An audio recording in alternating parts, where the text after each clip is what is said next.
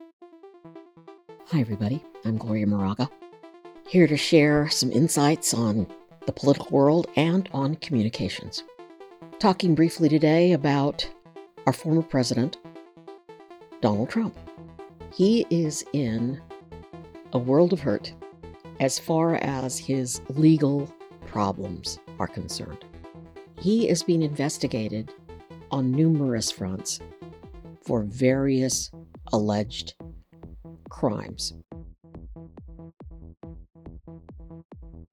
There are two cases that the federal government, the Justice Department, is handling. One relates to the insurrection. Did he incite a mob to try to block the peaceful transfer of power to keep Joe Biden from becoming president of the United States? So that's one question that the Department of Justice is looking into. And Merrick Garland, the Attorney General, has appointed Jack Smith as special counsel to lead that investigation and a second investigation. And that investigation is into classified documents that Trump was holding, had at his house in Florida, which is a country club of sorts. Now, apparently, Trump's lawyers had signed a affidavit saying that Trump no longer possessed any of these classified documents because they'd been working with him for a length of time to get the documents returned. And this happened with other presidents have retained documents, they've been packed up and they've returned them immediately. Well, not the case with Donald Trump. So the lawyers signed this form and they were wrong. They were incorrect. There were additional documents. And so now DOJ is investigating that case and whether or not there was a violation of lying to the federal government and keeping secret documents that you're not entitled to have and that kind of thing. So those two cases are ongoing. In fact, the grand jury is hearing testimony right now in the documents case. And that's being reported in various newspapers that they're trying to get the attorney for Trump that signed and said he didn't have documents. They're trying to get him to testify that apparently in law, if your client lies to you or tries to defraud you, your attorney, the attorney, that wipes out the attorney-client privilege. Because, when you talk to your attorney, it's all privileged. It's like talking to your priest. There are those cases. The other case that seems to be really closing in on the former president is the case in New York. The paying hush money to a porn star right before the election. And so I've reported on that. And the other case is the case out of Georgia, where Trump made that phone call to try to get more votes. He's being investigated there. And that's a really big case. So I have all information on all these cases on my website. But what I wanted to talk about was communications and Trump's way of communicating. All of this that's going on with him right now, it's crisis communications. And actually, his life is crisis communications. And the man, say what you will about whether you love him, hate him, think he's the worst thing that ever happened to this country. And I know there's a percentage, millions of voters who think he's great. I'm not here to really debate that, except to say I think he's one of the worst presidents in the history of our country, and I think he's done nothing but harm this country. I wanted to talk about the way he communicates, and he's a horrible, horrible speaker, and he's a horrible writer. I don't think he ever puts together a normal sentence. What he did last weekend, he posted on his social media site, and he said, protest, protest, protest. They're coming to get me, and you're next. They're really coming to get you.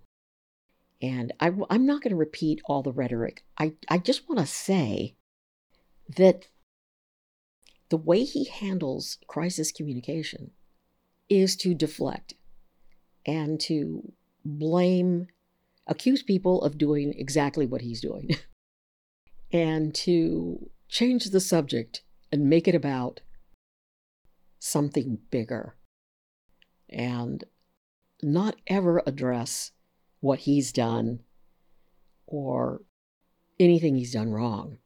And it has worked for him, all right? It has, because he has been in so much trouble throughout the years, legal trouble, and he always wriggles out of it.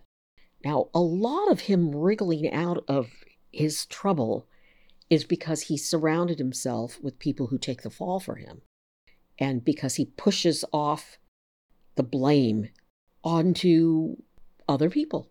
Right now, his former chief financial officer is serving time in prison. His attorney, Michael Cohen, served time in prison, and on and on. There's like a ton. I mean, somebody did a video on all the people that have worked for Trump that are serving time. So that's one method. But this communications thing, him saying, I'm going to be arrested on Tuesday, shouting at all caps, and sending out the alarm to his supporters, protest. Really exactly what he did on January 6th when he called out the mob. He's calling out the mob again. And as just an average American, I am frightened when he does that, because I don't want people to die. We need to talk about this.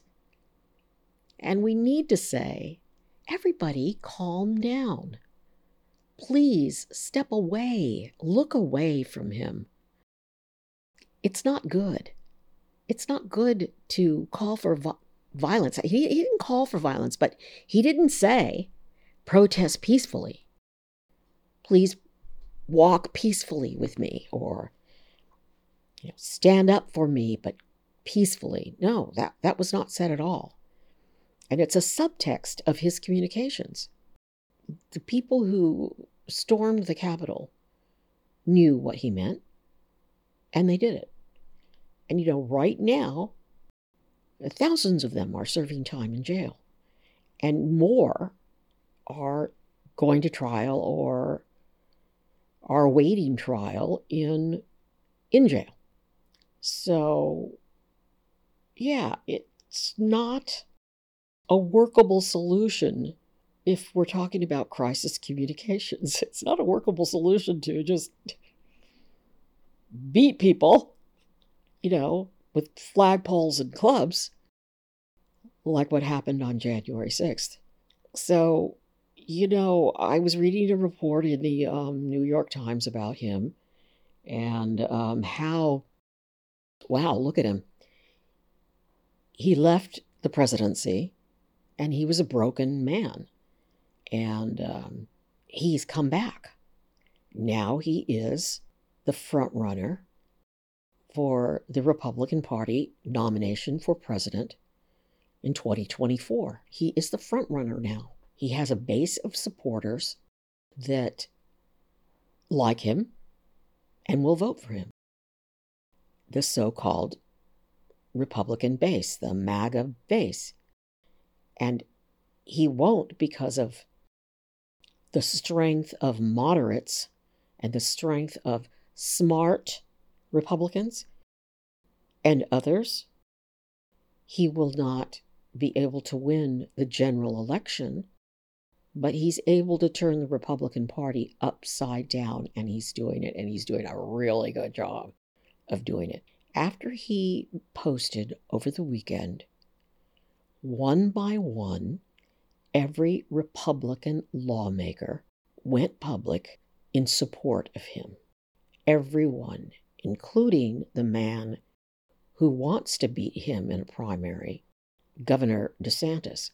Now, I think Governor DeSantis is more dangerous and more harmful to this country than Trump, and that's saying a lot. The man is crazy. I mean, the only thing that's going to keep us from him is that he has zero personality. And I think that's going to be his downfall. Not the fact that he's banning books in Florida, not the fact that he's waging war on trans people and children. No, that's not why. He has a personality of a grape. And I don't think there's any there. There's like nothing behind those eyes. It's scary. I'm scared. I'm scared. I'm safe, but I'm scared for us and our country and the future and my children and my grandchildren. Because I love this country. I love this country. So Trump called out the mob over the weekend, and he got the support of every Republican. And they want to investigate these DAs. And the truth of the matter is the Congress has no authority to investigate a district attorney in New York who was elected fairly and duly in the state of New York. There's nothing they can do. Same thing with the district attorney in Atlanta, Georgia, but they are doing things to try to thwart them, these crazies. And it's important that we know about it, that we talk about it, and that we don't follow this man. The other thing that he did when he made that statement, his crisis communications plan, which isn't a plan, he does it off the top of his head. He's ad-libbing as he goes along, and it's like it has worked for him all his life. So he was politically dead after he lost the election and left the White House. And look, he's back. He worked his way back, and he's still here. And I don't know, when he lost, I was like in some dream world. I guess I thought that we were never going to have to hear him or deal with him again. And he's controlling the narrative. He controlled the news cycle. He controlled everything with that post all weekend long. When he says jump, the media says how high. And they just go for it. And it's wrong. I posted stories about it because there was a lot of misinformation about how he was going to be handcuffed and paraded down with a perp walk, where they walk the alleged perpetrator in front of the cameras. He's the former president of the United States. He's going to be treated very well behind closed doors. No one's going to throw him to the ground and sit on his back and cut off his hair. It's not going to happen. And it's going to take a while before he ever makes it into a courtroom, if he is indicted. And, he'll be indicted. He'll be in a courtroom to be arraigned before a judge, but that's it. Then he'll be let go. There are different rules for rich people. And he's not only rich, he's rich and he's powerful. Crisis communications. Trump always works the short term. And the short term is do whatever you can to get out of it. Lie, cheat, steal. That's short-term crisis communications. Long-term crisis communications is to throw yourself on the mercy of the court, apologize, say, I'm sorry, I was wrong, I'll take my whipping. That's my advice when I was working crisis communications. Apologize, say you're sorry. Communicate, over-communicate, be available, talk to people. Don't summon the mob when you're wrong. I mean, he's acting pathetic. Oh, poor me. And it works. He's got people jumping to his defense. And I fear for our country. So today is Wednesday, March 22nd. I'm Gloria Moraga. Right now, we are waiting to see what happens with the New York Stormy Daniels payoff case. Now, the grand jury was supposed to meet today, and they canceled that meeting, and the district attorney told grand jurors to stand by. They might go in session tomorrow. And we're still waiting for the federal government to bring charges or to finish some sort of investigation into those two cases. And we're also waiting for the district attorney in Georgia to bring charges against him. And it's stressful because I don't want to see people hurt. I don't want to see people die. I don't want to see, gunmen going in and trying to shoot up FBI offices or whatever. Security is really high and really tight right now in New York because of Trump. And it just continues to amaze me how much damage this man can do. And he communicates and people listen. And I try not to listen. I try not to watch Fox News or listen to Fox News. I read as much as I can, but man, I do not want to hear those people. They're crazy. But we have to listen because we need to know what's going on. I am posting another podcast fairly soon. I'm going to try to get it going right now. I wrote it on Monday, a week ago. It's on guns in America, and it relates to President Biden signing a background check executive order. So that's coming. I wanted to do a post on communications. Donald Trump and communications. Donald Trump, horrible speaker, horrible communicator, but he connects with the audience in ways that only a few politicians can do. Bill Clinton could do it. Ronald Reagan did it. Barack Obama was a master at it and still is. Unfortunately, he has nothing but bad things to say about our country and what our country is right now. So, crisis communications. There's a good way to do it. There's a bad way to do it. Donald Trump does it the bad way. I'm Gloria Moraga, political woman. I vote. It's important we all vote. More important than ever for our country. Thank you for listening. Be safe.